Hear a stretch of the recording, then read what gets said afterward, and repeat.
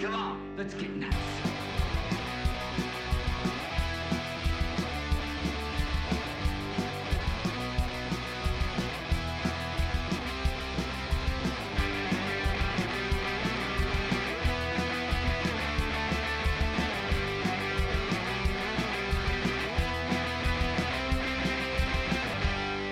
Hello and welcome back to Batarang, the podcast where we bring you the Batman insights that others are too superstitious and cowardly to deliver. We're reviewing Batman the Animated Series one episode at a time. This week, Scarecrow's first appearance, Batman gets hopped up on wacky gas and yells at a skeleton. That's right, it's episode 3, Nothing to Fear. Plus, we'll do a deep dive on Batman's origin story here on Batarang. And then I guess like a whooshy sound for a batarang. Whoosh, whoosh, whoosh, whoosh. Whoosh. All right, the whooshing stopped. We are back. All right, we are back. So this week we are reviewing episode 3, Nothing to Fear. I am Sam, your host. Your other host is Brandon, the expert on all things Batman. Well, at least 85%. Well, there's a lot to know about Batman. So knowing 85% is knowing a shitload. So true. All right, so we want to start by doing our 22-second synopsis of the 22-minute episode. Let me get my... You're going to time me first? Yeah, I'll go for it. Okay. So let me get the timer out then. So are you going to time me or I'm going to time you? I can time you so that you can focus so much. Okay, I'm focusing. Just tell me when to go. And Mark. In Scarecrow's first TAS appearance, he uses fear toxin to terrorize his alma mater. Batman gets hit by the toxin and hallucinates his disapproving father. Batman tracks Scarecrow to Crane Chemical and powers through his fear to defeat Scarecrow, uttering an iconic TAS line. Excellent, coming in at 21 and 1/2 seconds. Damn, nailed it, even with the giggle at the start. Yeah. Just not fair of me, and I'm not sorry. All right. Are you ready to do yours? Sure. On your mark, get set, go. So Gotham U is just generally in trouble. This professor is really mean to Bruce Wayne about it, and that's when Scarecrow attacks. Batman pursues him. There's an action set piece in a vault where I guess Scarecrow is torching the university's money. Anyway, detective work, action set piece on a blimp. Time. That's pretty much all of it.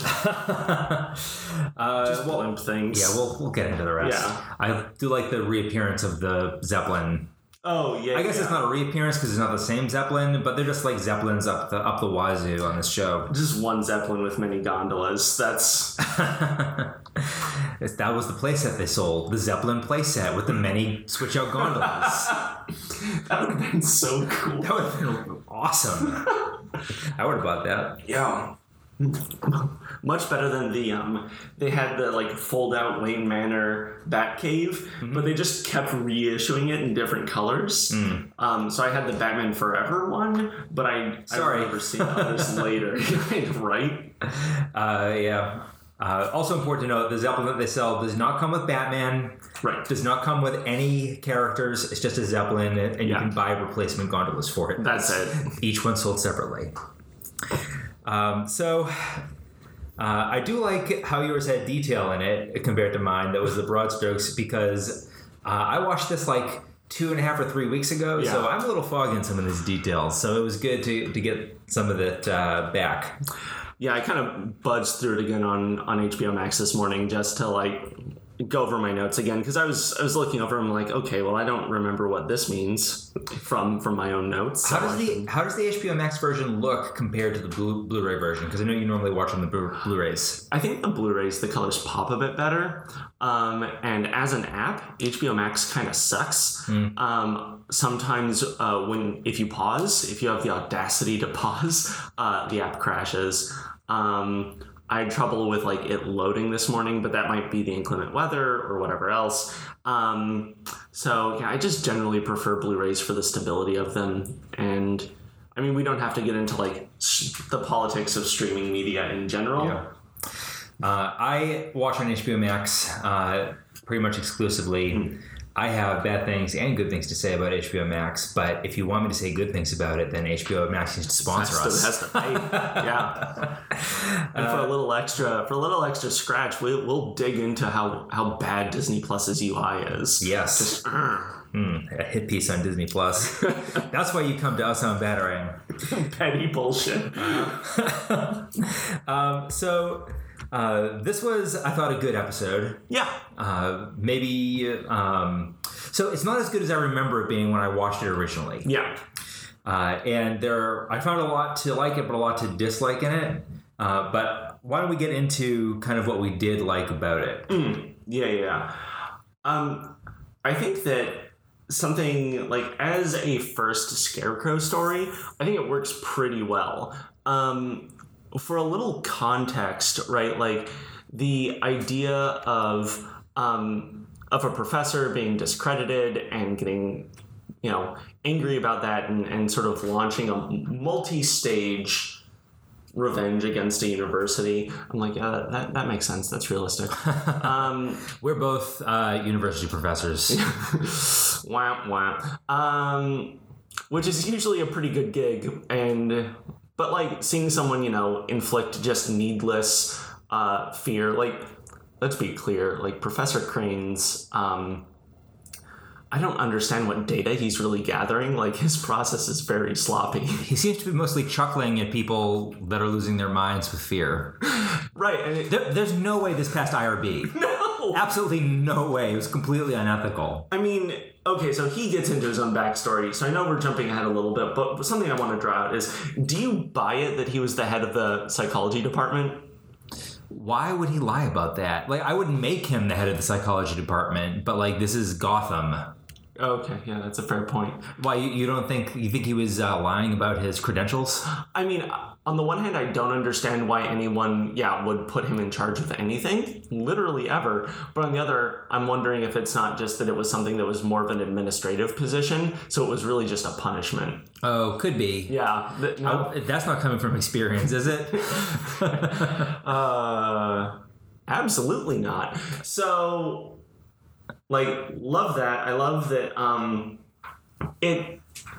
So I mentioned that that other Gotham U professor being really mean to Bruce Wayne and saying that he was glad Bruce's father died before he saw what his son became. That was harsh. It was real harsh.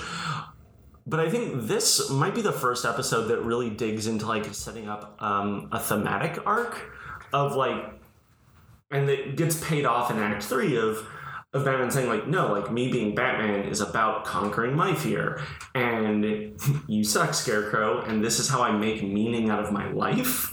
I think like that's really like advanced good writing, especially for a children's show, for like the seed to be planted of, hey, your life is worthless, Bruce, and then him paying it off later with like, well, no, I'm Batman. That's actually, I save lives and stuff. It's pretty great. Yeah, I agree. I thought that was paid off really well in this. And there's another theme that I like that is in this and also other episodes of Batman the Animated Series, and also Batman generally, where like the kind of ridiculous version of Bruce Wayne that he puts on to throw people off the case that he's Batman, right, is a kind of chain that he wears in his like life, in his social life, and like he sacrifices some respect from his peers and from other people, and he never, you can tell that it hurts him, but he never complains and he never like second guesses the fact that he's doing it. Right. Yeah. It's something that I think could be played with in even more fun ways in other Batman stories, and this doesn't show up a lot necessarily, but the idea of like he could enjoy being Bruce Wayne and like treat Batman as being a bit more of a part, which not with Bruce, but other stories have kind of explored that with the Batman idea. I was thinking this morning, since we were talking about like the Batman origin story, Scott Snyder's comics, and how he really digs into like, well, okay, who's Bruce Wayne? And I think he's one of the more successful writers at doing that. But all that said, yeah, it opens up with this moment, and then of course, like, that professor who was so shitty to poor Bruce, who has that little pout in the elevator. Then of course, like, Scarecrow attacks, and what do you know? He needs Batman. Everyone hates the cops until their house gets robbed. And then they show up and shoot your dog. No. This is the third episode. This show. So we're going to talk about Batman's origin story in more detail a little bit later in the pod, but this is the third episode. They never actually say this is Batman's origin story like you do at the beginning of Batman Begins or Batman 89. Right. They just jump right in. You know the characters. Here we go. And this is, I think, another instance of Batman 89 doing the work. Yeah. Which we talk about frequently. Like, a lot of the backstory stuff and setting up characters, since Batman 89 literally just came out before this came out, right, they can trust that everybody kind of knows the strokes. But this episode does shine a spotlight on Batman's origin story because it's brought up in multiple different ways. And the first time is that scene in the elevator with Dr. Lang getting that cheap shot in on Bruce. But then it comes up kind of a few other places as well. But then after that happens, we do get the fear gas attack, which in my opinion is not that strong. The kind of the effects of it when it hits the guards is kind of kid glovey. Right. And like for a show that like plays pretty seriously and is not afraid to like challenge the viewer with more deep thematic stuff, I thought that they could have gone a little further with the fear gas. I don't know if that's a standards and practice thing or what. That's absolutely my guess. And I think that this is maybe the first episode that really butts up against S&P in a big way.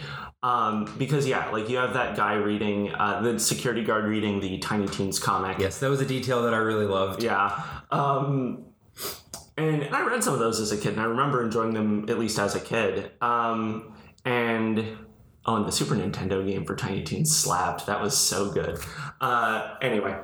And like he's just like covered in spiders, right? Like it doesn't jump to like, you know, anything like his kids being dead or whatever. I'm like, this guy has a pretty good gig, actually. Like, his job is, like, reading comic books, and the thing he's most afraid of is spiders. He might, up until this point, be the happiest man in Gotham. Yeah, he does have a pretty plum gig. Yeah. But maybe that does a good job setting up the dynamic of when Batman gets gassed, his father shows up and says, hey, you're a disappointment, right? So I have a question about that. Yeah. Do you think that is his subconscious fear, or do you think it was just primed by Dr. Lang and that's why that particular kind of anti-fantasy like comes about in his head?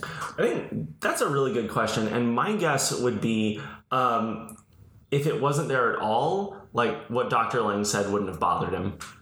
Yeah, like they do have that beat, like I mentioned, of him like after Dr. Lang and Gotham's only journalist Summer Gleason leaving the elevator, and like Bruce looks real sad. He does. I mean, I guess there's two reactions to that. One is like, "Fuck you, buddy, you don't know me." Right. And the other one is how he did react, which is like, God, like maybe. Yeah. Oh, maybe becoming a ninja and punching muggers in the head wasn't the best use of my time and money, which is wrong. Yeah. But soon after that, we get a scene in the Batcave. Yep. And I think there's two interesting things in the Batcave. One is he's then watching Summer Gleason on TV, and this is when we start seeing the fear gas affect him. And I thought this was much more effective than what happened in the vault scene or whatever, which we should unpack a little bit. Like I want to loop.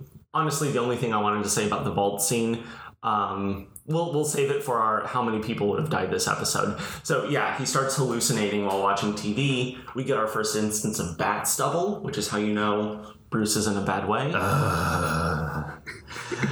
I forget. Is he also drinking bat coffee in that scene? I have mine, so I'm going to project and say yes. But yeah, he's watching Summer Gleason report on the Scarecrow attack, and she says that Batman showed up but failed to catch the perpetrators. Mm-hmm. And when she says that, she kind of like looks dead at Bruce Wayne, and like it becomes like pretty creepy, actually. Yeah. Like, it's funny that like a news reporter breaking the fourth wall is scarier than spider attacks or whatever, but it is. Yeah.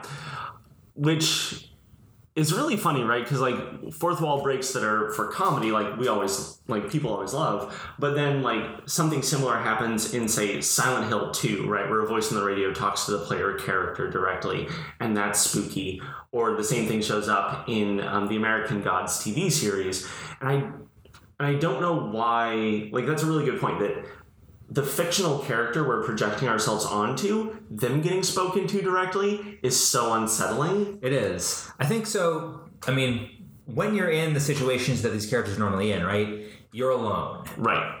And when you're alone, there's a certain sense of security that comes from that. You don't have to put on any mask, right? Right. You're yourself. You aren't being watched. You can do whatever you want. Feel comfortable in your own skin, and then I think when that's shattered, yeah, I think that's the unsettling thing. Yeah. So Bruce has a bad evening.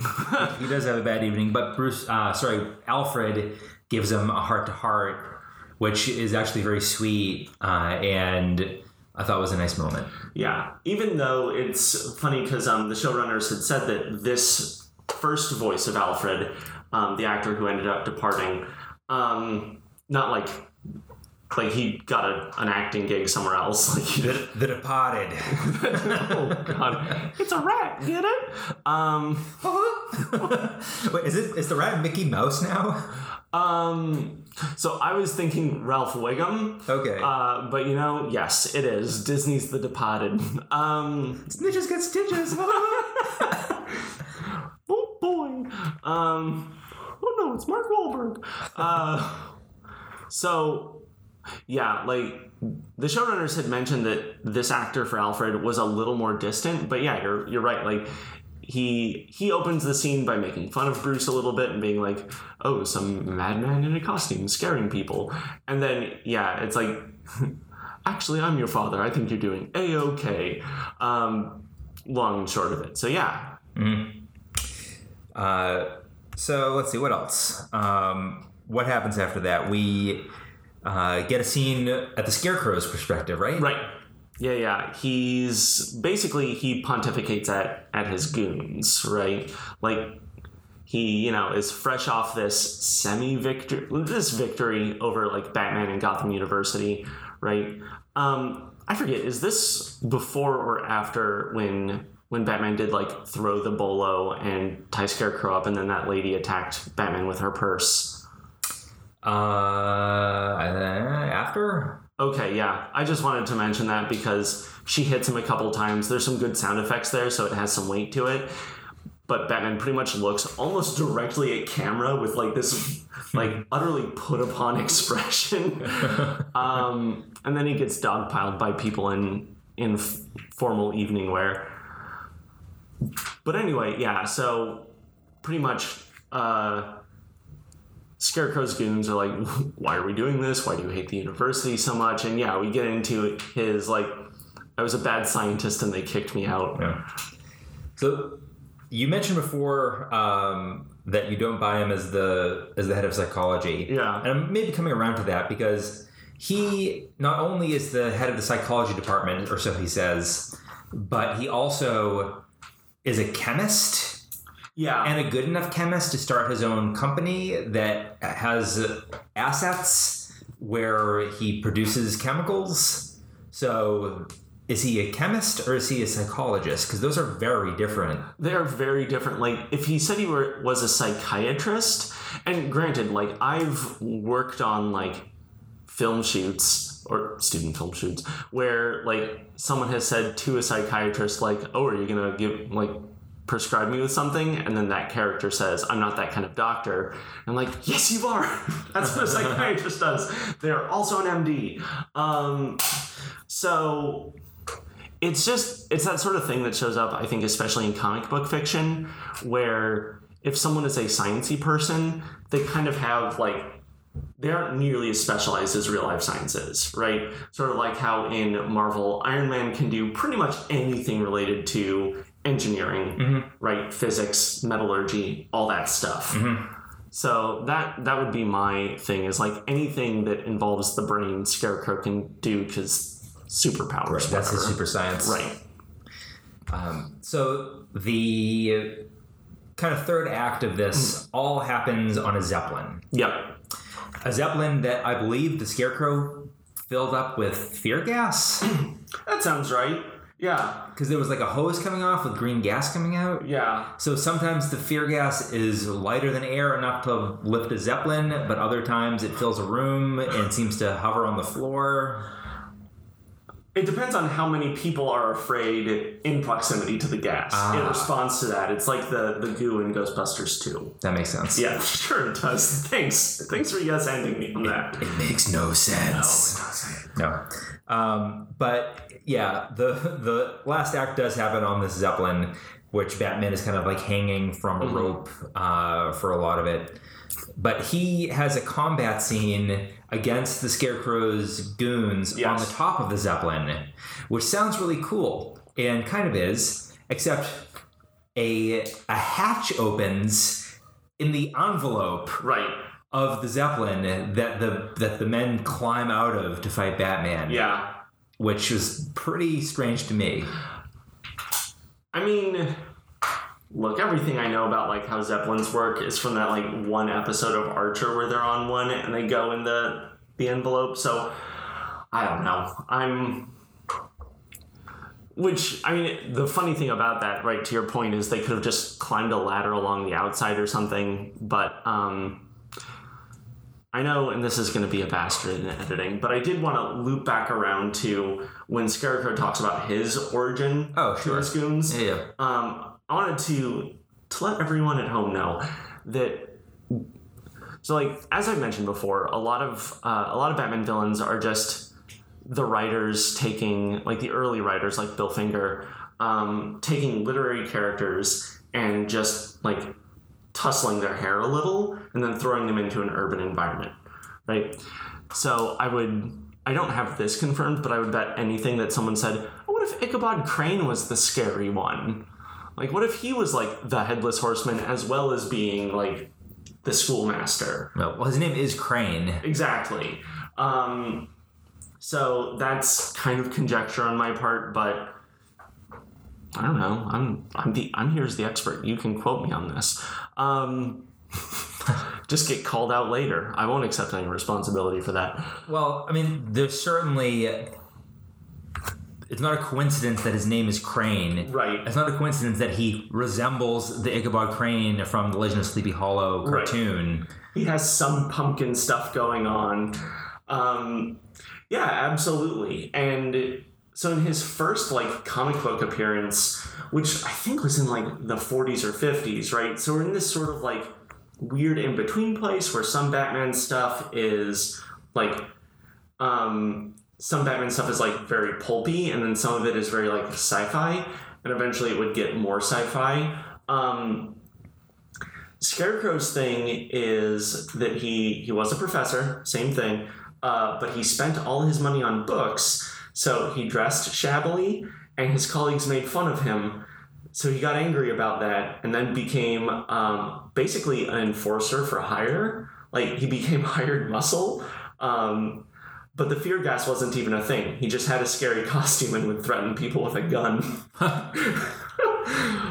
So he was a disgruntled employee. Right. That was his entire character. Like, just a disgruntled employee in burlap.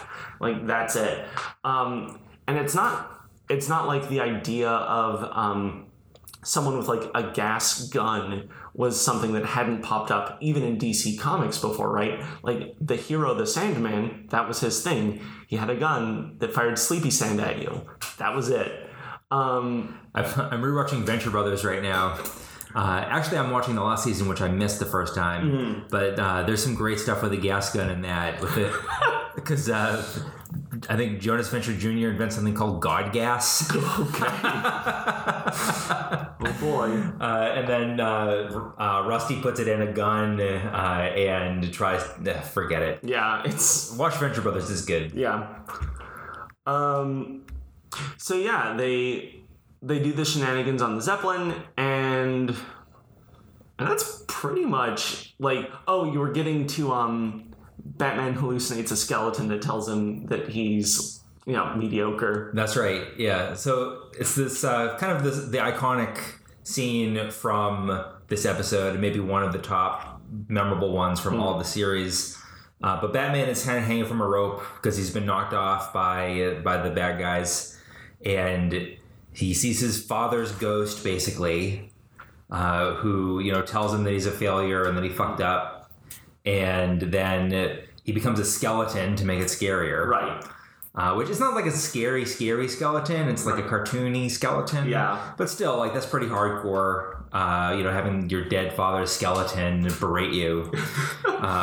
And that's the time where Batman has to, like, power through it and kind of assert his self-worth. Right. And he says the iconic line, "I am vengeance, I am the night, I am Batman." Kevin Conroy does a great reading of that. Anyone else or any lesser line reading, I was thinking about that this morning, rewatching it, was that bumps up right against being just the stupidest sounding. Like, if he didn't infuse that with so much pathos, like, that is prime, like, comic booky, superhero-y stuff, and yeah, it needed someone with, like, Kevin Conroy's gravitas to pull it off. Yep. Yeah. And as a kid watching it, I was like, holy shit, that was awesome. Right. Batman rules. Yeah, absolutely. As an adult, it's still good, but I think that it is too good maybe for the episode it was in. Because the moment. Because the Scarecrow is, in this episode anyway, is just not that cool of a bad guy. Yeah, especially not yet. Like, he really comes into his own in some of the later episodes, especially... I think he's the character who maybe benefited most from the redesign for season 3. But, we'll get to that much later. So yeah, just to kind of like wrap up the episode, because of course Batman climbs back in the Zeppelin and, punches some dudes in the face and calls it a day. Mm-hmm. So, which does remind... Oh, and then, throw Scarecrow in Arkham. Like, cool. So I want to get into our segment of how many people would have died in this episode, right? Our bat body count. So before we do that, there was 2 other little things I wanted to mention. Yeah. One is the tag at the end, because after there's a maybe 15-second bit at the end where Bruce goes to the graveyard and visits his parents' gravesite and puts flowers on it. Right. Which kind of puts puts a bow on the episode, which I thought was really nice and pretty powerful. And then his shadow has the bat suit silhouette, which is one of those things that, like, they constantly do in comics, and I think it works really well in comics and animation, and it's one of the reasons why a character like this thrives the way... these characters thrive the way they do in drawn media, as opposed to, like, that would look so stupid in live action. Yeah. But because it's so stylized, it works. Right. And the other thing I wanted to mention is I believe it's Bullock has a scene with Batman and Commissioner Gordon. Yes. And it's always good when Bullock is there because he's a good foil. And he's, loud and obnoxious. But when kind of Batman is trying to make his case to the Commissioner, Bullock says, "You're going to listen to Zorro here?" Yep. Which is a good call to the one of the most common versions of the origin story. Absolutely, yeah. And Bullock points out to the Commissioner that Batman is withholding evidence. He is obstructing justice. He is committing like a handful of felonies, right? And he's not wrong, right? But the thing that the show does, right, and one of the problems with like, making sure everyone survives or, any given fall from Zeppelin or whatever else, right, is that it kind of uncomplicates it, right? Like, this is one of those things where if this had been, like, if this got released on HBO Max now, right? Like, a few more people would die. You would see a bit more of, like, again, Bullock's not wrong, but because Batman gets results, like, that sort of flattens that conversation, which isn't necessarily a problem for storytelling. Like, it's a 22-minute episode, whatever. But yeah. Yeah, I think another reason that it's so acceptable to the viewer is that this story isn't a story about bringing a criminal to justice. It's a story about Batman's, like, character arc. Right. Yeah. That and the cops are not really equipped for gas that makes you crazy. No. Yeah. Right. So great. So let's get into how many people would have died. Yes. To Batman's body count. Okay. The thing that bothers me most in this episode is rather than, like, stealing all the university's money out of their private bank vault or whatever it is, Scarecrow's idea is to basically do the Goldfinger thing of just, like, torching it, right? Just making the money unusable. So he's splashing a single can of gasoline around this room. And then in menacing Batman, he pops a flare. They would all be dead. Like that. The point is a sealed room, right? As we all know, like, it is not the liquid gasoline that does it. It's the fumes that combust. Like, they all would have gone up. Like, there's what, 4 or 5 right there. Man, now I wish they had done that, because that would have been a good scene, and Batman could have saved them from that too.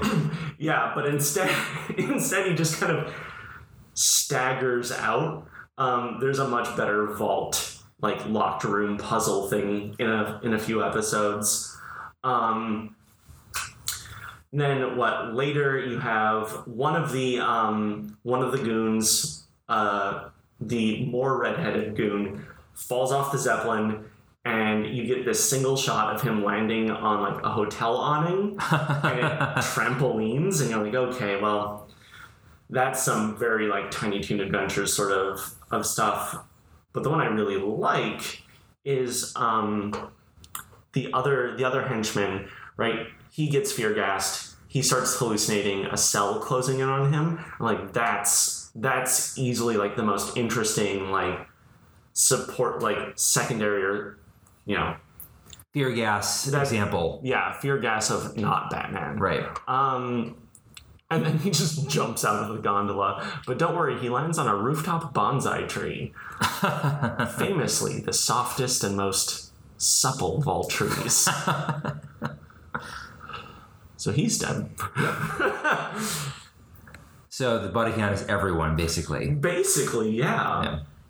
I want to get into the interview section of this where I asked Brandon to tell us all about Batman's origin story. Right. Which has been a thread throughout this entire episode, and pretty interesting. We have Pod Dog with us. It's storming here, so any tippy tappies, that's him being comforted by us. Bonus clips. Yep. So I guess the first question to start us off is, did Batman ever have a different origin story than the one we kind of know now? Yeah, so, you know, as savvy listeners might be aware, the origin story for these characters, like, a lot, especially the DC characters, are more or less set. Like, there's always the skeleton there of, you know, doomed planet of Krypton, gets rocketed to Earth, cool. You know, born on the Amazon warrior island of Themyscira, comes to the world of man as an ambassador of justice and stabbing dudes who get out of pocket, right? And broadly speaking, Batman's story has not changed, right? Rich kid, parents get gunned down in an alley. He's real upset about it. He then does some combination of boxing, forensics, and ninja training for a decade or so, and then comes back. But I think what the question itself alludes to, right, is like how the details morphed in different tellings, right? I think that when you look at something like Superman's origin, right, the changes that made it were just sort of updates, right? That just made the story better, or at least make more sense. So stuff like Sweetie. So as a for instance, you're here. Okay. Blank space for editing.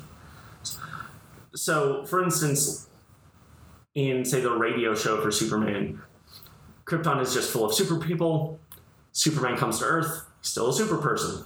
Awesome, right? And then over time that changes to, like, well, why are Kryptonians Earthling-esque? They aren't. It's a birthing matrix, and it imprinted on Kal-El what humans are like, and that sort of thing.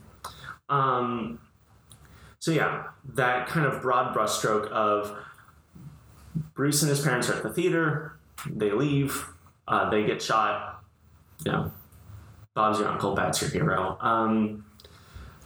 But since you mentioned the Zorro call-out, right, most versions of the story, especially like the Frank Miller stories of the 80s, right, the Waynes went on Bruce's birthday. Yeesh. Yep. To see The Mark of Zorro starring Tyrone Power. And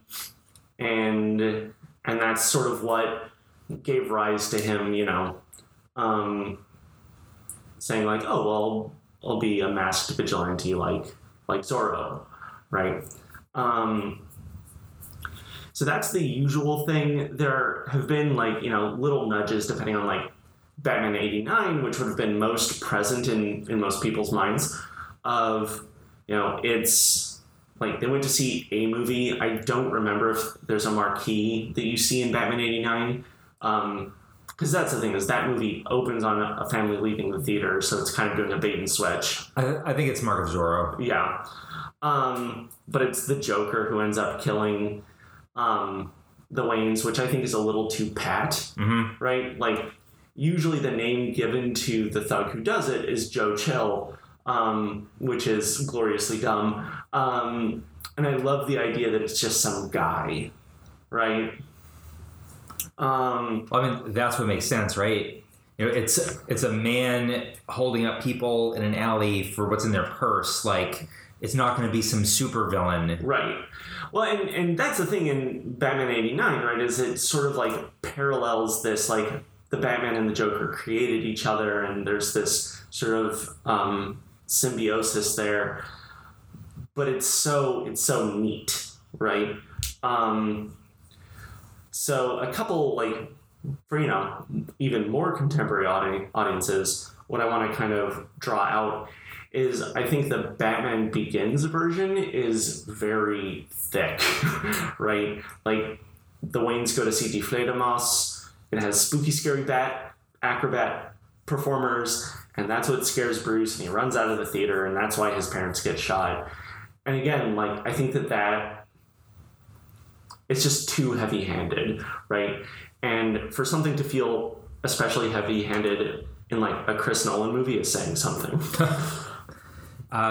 In that movie, they also have, like, this important scene where he has to go to the sentencing of the murderer. Right.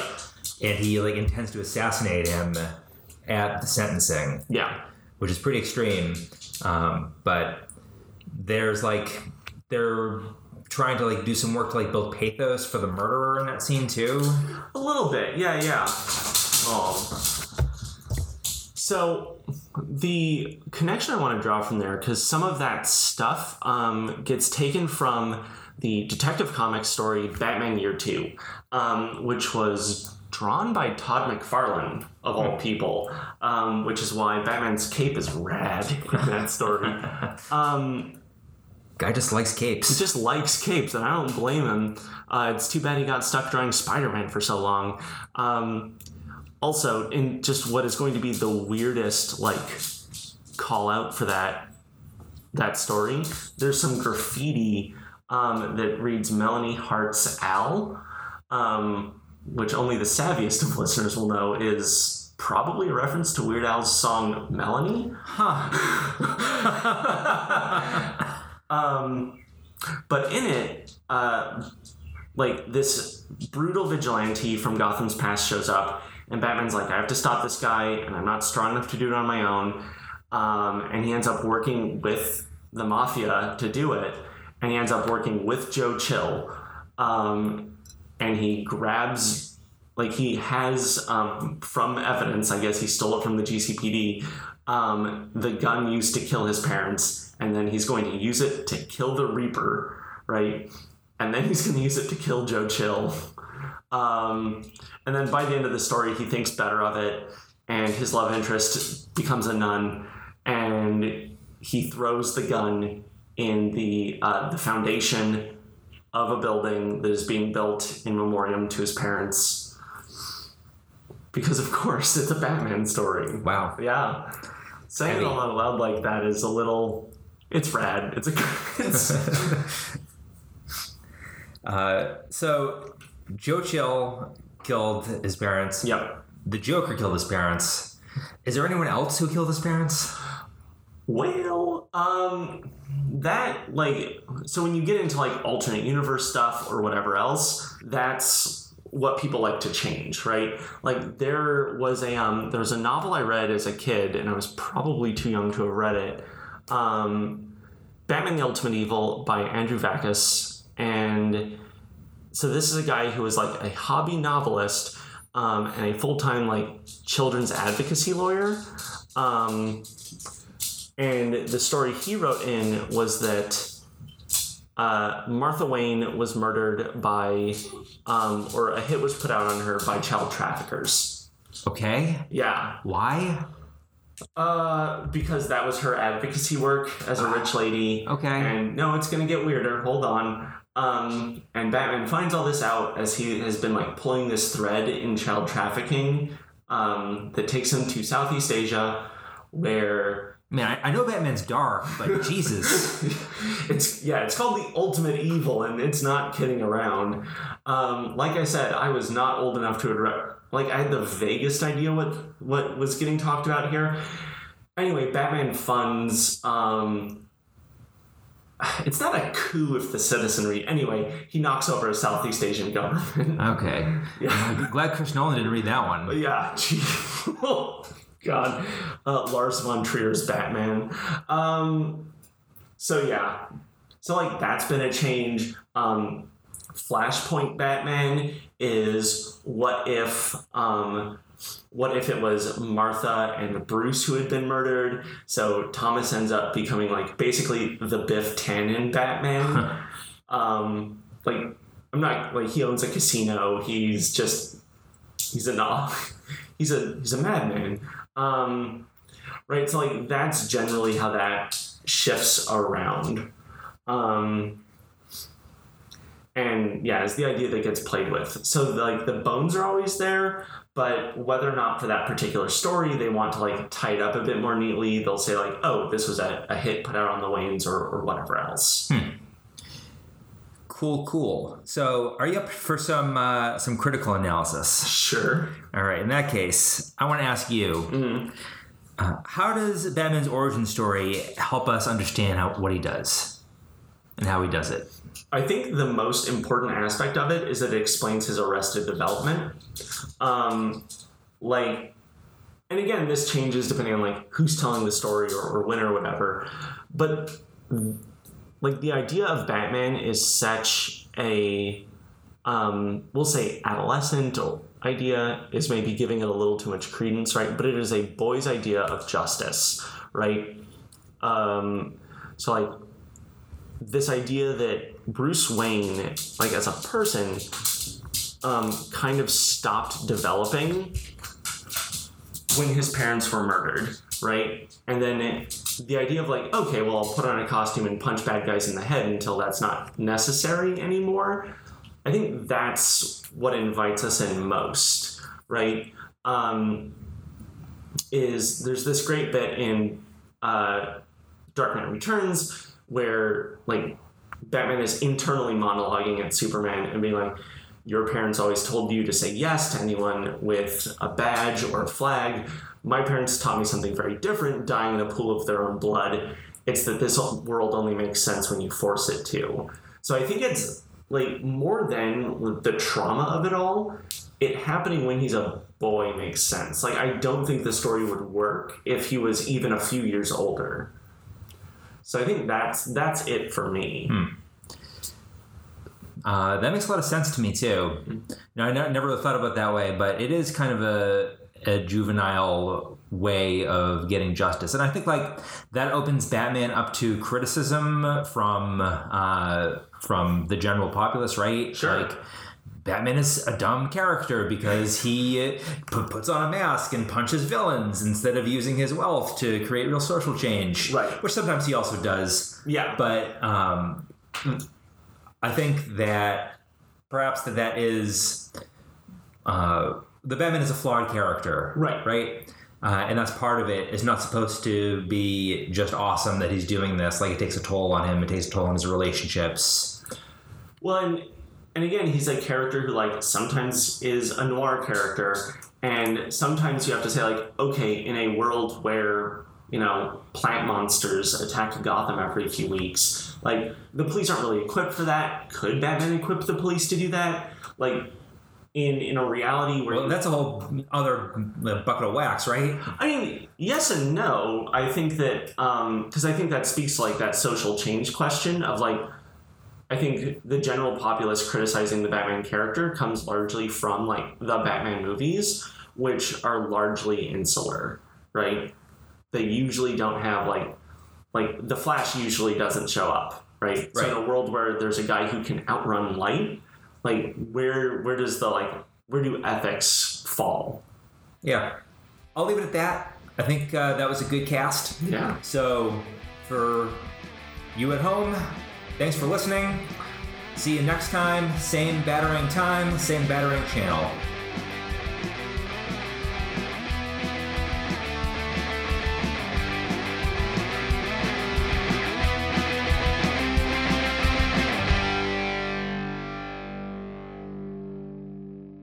It's lucky your father didn't live to see what you've done to his good name. He'd have died of shame.